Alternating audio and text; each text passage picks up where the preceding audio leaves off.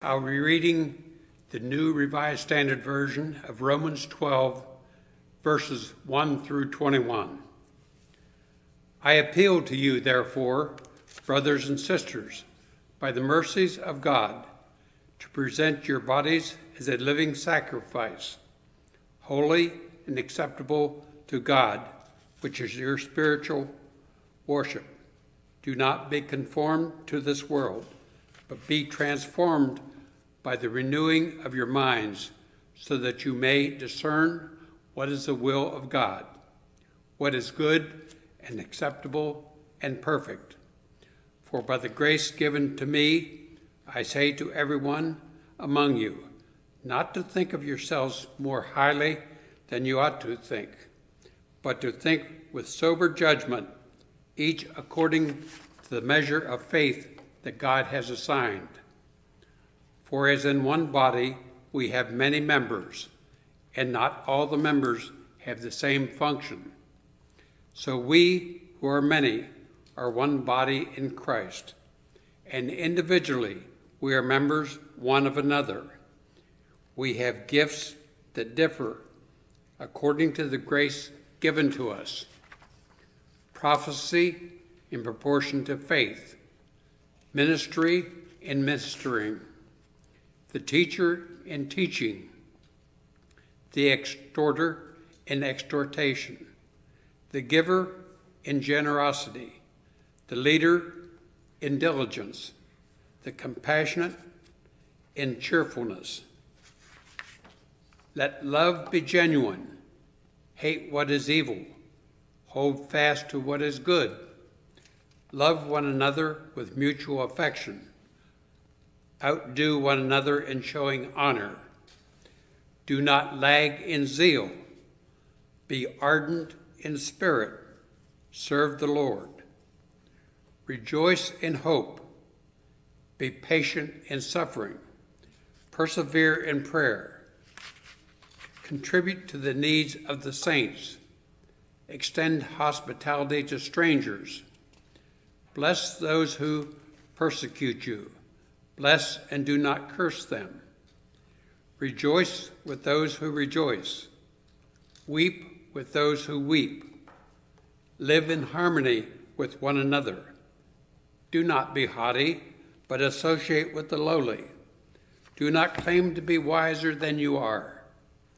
Do not repay anyone evil for evil, but take thought for what is noble in the sight of all. If it is possible, so as it depends on you, live peaceably with all. Beloved, never avenge yourselves, but leave room for the wrath of God.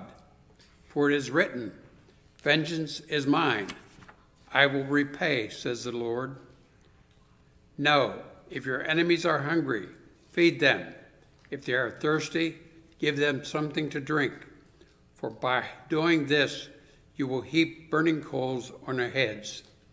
Do not be overcome by evil, but overcome evil with good.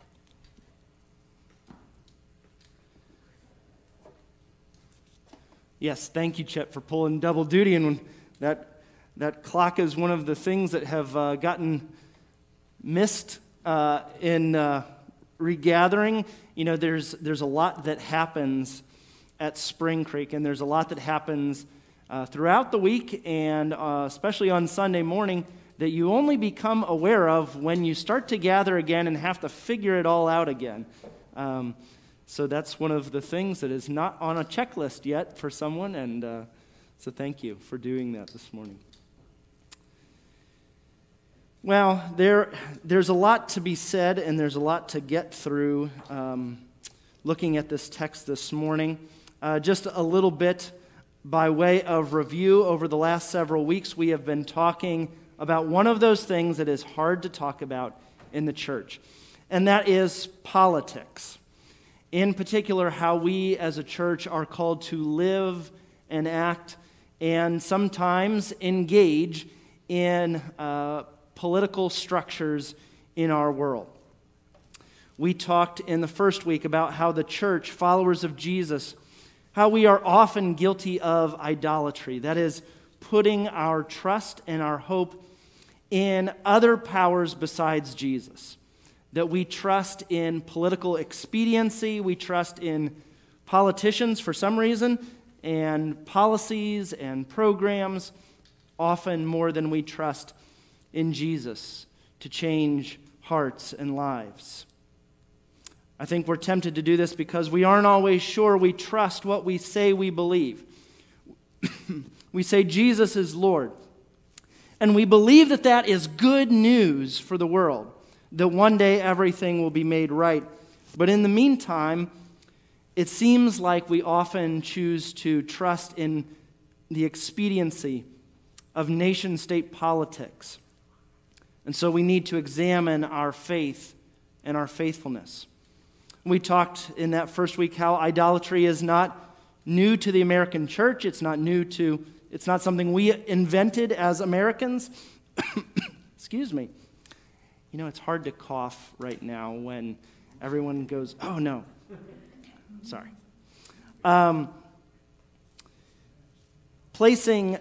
We've been in a long line of going back to the 4th century of the church placing hope and trust in kings and empires. And beyond that, we're part of God's people who rejected God as king, going back even to ancient Israel and back to the beginning of humanity, who chose to do things on their own outside of God's will. Last week, we looked at Romans 13, which talks about the role of government, basically to limit chaos, make the best of a bad situation. Maybe in the best case scenarios, we catch maybe a glimpse, a very fractured, distorted view of justice, of what God's justice might actually be. And we looked at Romans 13 and how God does periodically work through nation states to bring about God's will, but without endorsing or approving of the violence caused by the nation state. This morning we are now kind of working our way backwards in Romans. Last week was Romans 13, but I want us to see Romans 13 in the context of what Paul is writing about. And so we're going to look at Romans 12 this morning. As we do that, would you pray with me? Jesus, I thank you for who you are, that you are the way, the truth, and the life, that you are Lord and Savior. And as that, we ask that you would help us to put our faith and our trust in you and in you alone. May the words of my mouth, the meditations of our hearts be pleasing to you. In Jesus' name, amen. Well, when we look at Romans chapter 12, I want to remind us that chapters and verses in the Bible are later additions by editors and translators to make it easier for us as modern readers to all flip to the text and begin in the same place. But those chapters and verses, Paul didn't put them in, right? He didn't stop and put all those little numbers in the text. That is done later. And often that is very helpful for us because I don't read a lot of Greek and you don't read a lot of Greek or Hebrew. And so we can all turn to our Bibles and go to the same spot and we can all be referencing the same portion of the text together. Sometimes those numbers are very helpful, but sometimes they divide the text in ways that aren't very helpful. And Romans 13 and Paul's words about the role of the nation state, this is one of those places. They come after Paul's words to the followers of Jesus, that is, the church, in Romans 12. And so when we look at what Paul has to say about government in Romans 13, we kind of need to set that in the context of what Paul has just written before that. Romans 12 is kind of a transition in the book of Romans. Paul has talked about what Jesus has done, Jesus' life, death, and resurrection, and what that means for us as followers of Jesus, what that means as far as justification and reconciliation with God, because Jesus has paid the price that was ours to pay. Because Jesus conquered death and the grave and sin, Paul makes a transition at the beginning of Romans 12. He says, I appeal to you, therefore. He basically says, so because of what Jesus has done, now go live like this. Remember back at the beginning of this series, we gave a definition to what we mean by politics. Politics is a way of organizing a social group. It is a set of activities that are associated with making decisions in groups. In other words, here are Paul's and Jesus's, a portion of their politics. How this society called the church is called to live. And Paul begins by saying, do not be conformed to this world. Or the NIV version says, do not conform to the pattern of this world. See, followers of Jesus are supposed to live a different sort of life. Do not be conformed, but rather be transformed by the renewing of your minds. See, the church is set apart. That's one of the words that was used for church. Meant the called out ones. Those that are called out to live a different sort of life. Not just to be different for different sake. Not as an exclusive, closed country club with dues. If you want to be a part of a country club, you're going to have to go across the street. But that's not what the church is called to be. Ancient Israel and now the church are called to be different in order to bless. Professor and author Lee Camp says, Israel and the church in the biblical tradition are different, not for the sake of being different, not for the sake of condemnation, but for the sake of service and witness to the true goods of human history, which for Lee Camp, and what he's pointing towards is Jesus. We are called to service and witness, pointing people to the good news of Jesus Christ. Now, as part of the Church of the Brethren, we have this Anabaptist heritage, this Anabaptist tradition, and much of that is beautiful. It has really drawn me and kept me as a part of this branch of faith, because I believe it's a faithful interpretation of how to live and how to be faithful to Jesus. But often this portion of Scripture, do not conform, has meant that we are called to disengage completely from culture. And so, for example, the Amish and the Plain Mennonites and the Plain Brethren still believe they can withdraw completely from culture. In other words, they believe we're going to go over here and live our holy huddle, our little pious life, and the rest of you can go you know where. That's essentially what they are saying. But Paul does not abandon culture. Paul uses metaphors he uses sporting metaphors, he uses military metaphors. He can speak with Greek philosophers. He knows how to tap into the culture when it's going to help him connect with people and point people to Jesus. Jesus didn't abandon or withdraw from the culture. That was an option that Jesus had in his world. There were groups of Jews who thought the temple was so disgusting, that it had been so corrupted, that they were choosing to leave it all behind and go out into the wilderness. It was a group of people that was named after the time of Jesus called the Essenes. And they were a group of people that believed that. They went out into the wilderness and they lived their holy life out, separated from everyone else. See, Paul and Jesus, they didn't fit that pattern either. They refused to conform to the way the world was, but they didn't just reject it all and leave it behind. Jesus doesn't answer the questions the way people want him to.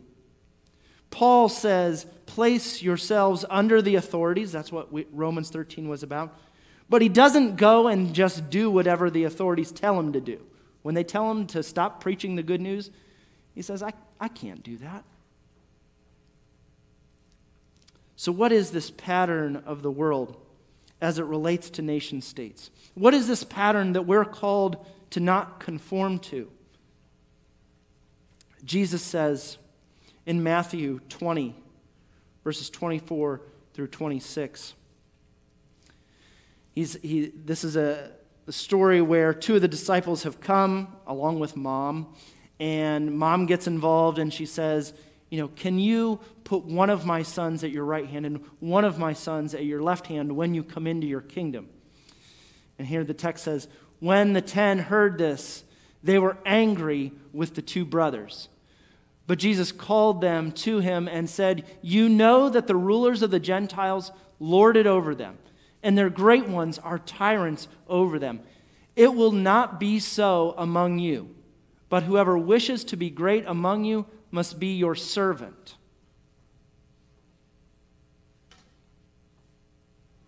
Rulers of the Gentiles lord it over, but not so with you. See, nation-state politics rely on lording over others. What do people want from their favored presidential candidate? They want them to put into place their agenda and enforce it. But Jesus says, not so with you. Another pattern that maybe we are called to open our eyes to is militarism, where a nation-state enforces its agenda on others, sometimes in the language of good versus evil, sometimes in the language of the good of all, sometimes wrapped even in gospel language. But this morning we are looking at Paul's words in Romans 12 to the church. Not just words for individual private piety. These are the ethics, the way of organizing and making decisions in the kingdom of God. And so verse 9 in Romans 12 says, let love be genuine, hate what is evil, hold fast to what is good, love one another with mutual affection. Do not lag in zeal, be ardent in the Spirit, serve the Lord, rejoice in hope, be patient in suffering, persevere in prayer, contribute to the needs of the saints, extend hospitality to strangers. Bless those who persecute you, bless and do not curse them. And skipping then to the end of chapter 12. If your enemies are hungry, feed them. If they are thirsty, give them something to drink. For by doing this, you will heap burning coals on their heads. I've been asked a lot of times what that part means, and I struggle with that line. I'll just tell you, I struggle with that line. I'm not entirely sure. We'll save that dissection of that text for another day. But finally in verse 21, do not be overcome by evil, but overcome evil with good. the rulers of the Gentiles lord it over. But not so with you.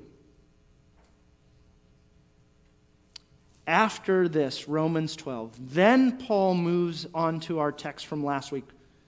And so in our nonconformity, in our being transformed into the likeness of Jesus, in our subverting of the powers that be, in our not so with you that Jesus calls us to, Paul reminds the church that they're not supposed to overthrow the government. That's what he means at the beginning of Romans 13. You're not called to be like them. You're called to a different way of living. But in your differentness, you're not called to raise up arms and now go throw off the oppressor with violence. Not so with you. See, the sword is the tool of the state, but it is not the tool of the church. Jesus said, those that live by the sword will die by the sword. If we are to live a different pattern of life, and if we are also not called to withdraw from society, and you and I live in the United States, and thankfully, this empire asks for the input of those that live here in voting and civic engagement. And certainly this could be part of seeking the best, not only for those that live here, but seeking the best of our brothers and sisters. And church, we don't have geographic borders. And so this could be a part of seeking the best for brothers and sisters that are citizens of this country and those beyond. But remember, the church, or the kingdom of God, goes beyond those borders. So how does the church engage the politics of the United States? Very carefully and with great discernment. Because we do not baptize nation states, and we do not baptize policies or platforms. They don't fit into the tank up here. They don't confess Jesus as Lord and Savior. They don't commit themselves to following Jesus as Lord. They don't commit to giving their time, talent, and treasure to the building up of the church. Ultimately, policies and platforms don't transform lives. Only Jesus can take the broken and make it new. Jesus is Lord. Rather, the church is called to be a prophetic witness, to speak the truth to power, to be the conscience of the state. Every king needs a prophet. It happens all throughout Scripture. David, who's the man after God's own heart, he still needs the prophet Nathan to call him to account, to say, you know what? You have screwed up royally. Get it? Because he's the king. He screwed up royally. The prophet has to call him to account. Ahaz, an evil king, has Elijah to help reveal the truth to Israel that Yahweh is God.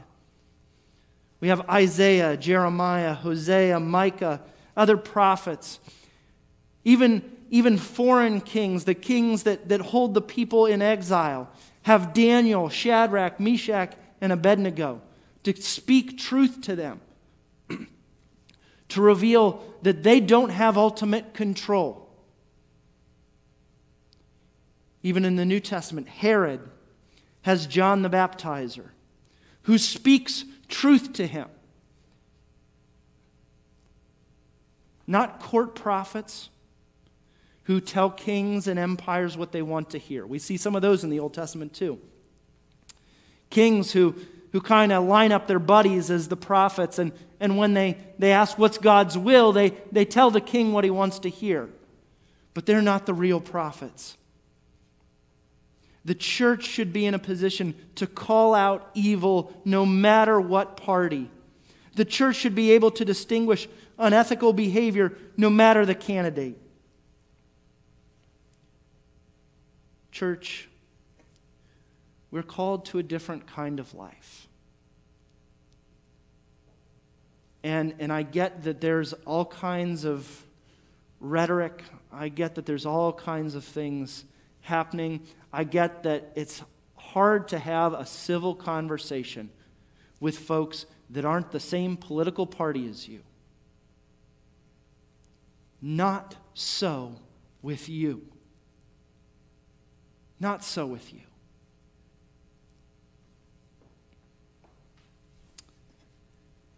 In these next few moments, we're going to take some time for reflection.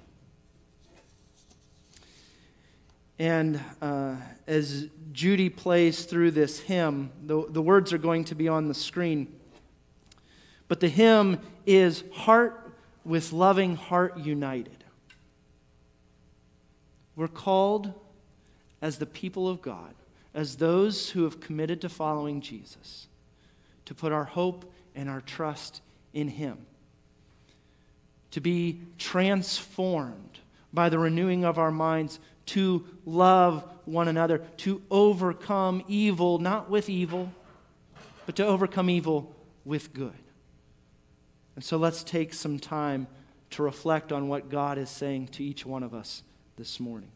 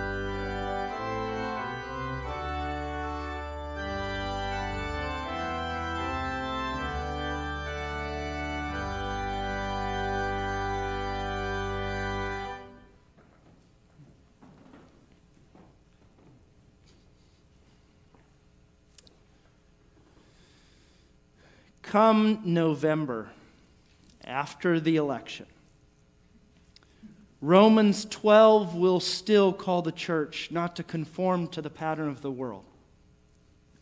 Romans 13 will still call the church to place ourselves in subordination and not overthrow the government.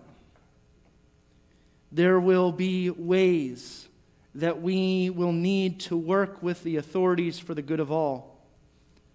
And there will be ways we must speak the truth to power. The church must give our faithfulness to God. And the church must still declare Jesus is Lord. Let me say one more thing about the prophets before we go. I usually get a little excited when we start talking about speaking the truth to power. It sounds great. It sounds a little bit radical, and we're going to stick it to the man. And sometimes that sounds good. But I want to remind us, more than a few kings don't like to hear the truth from a prophet. More than a few prophets die for speaking the truth. It can be a costly proposition. But some good news, it puts us in great company. Jesus gave his life for the life of the world. The kingdom of God follows in the footsteps of the King. And Jesus invites us to take up our cross, to count the cost, and follow Jesus. It's a beautiful thing.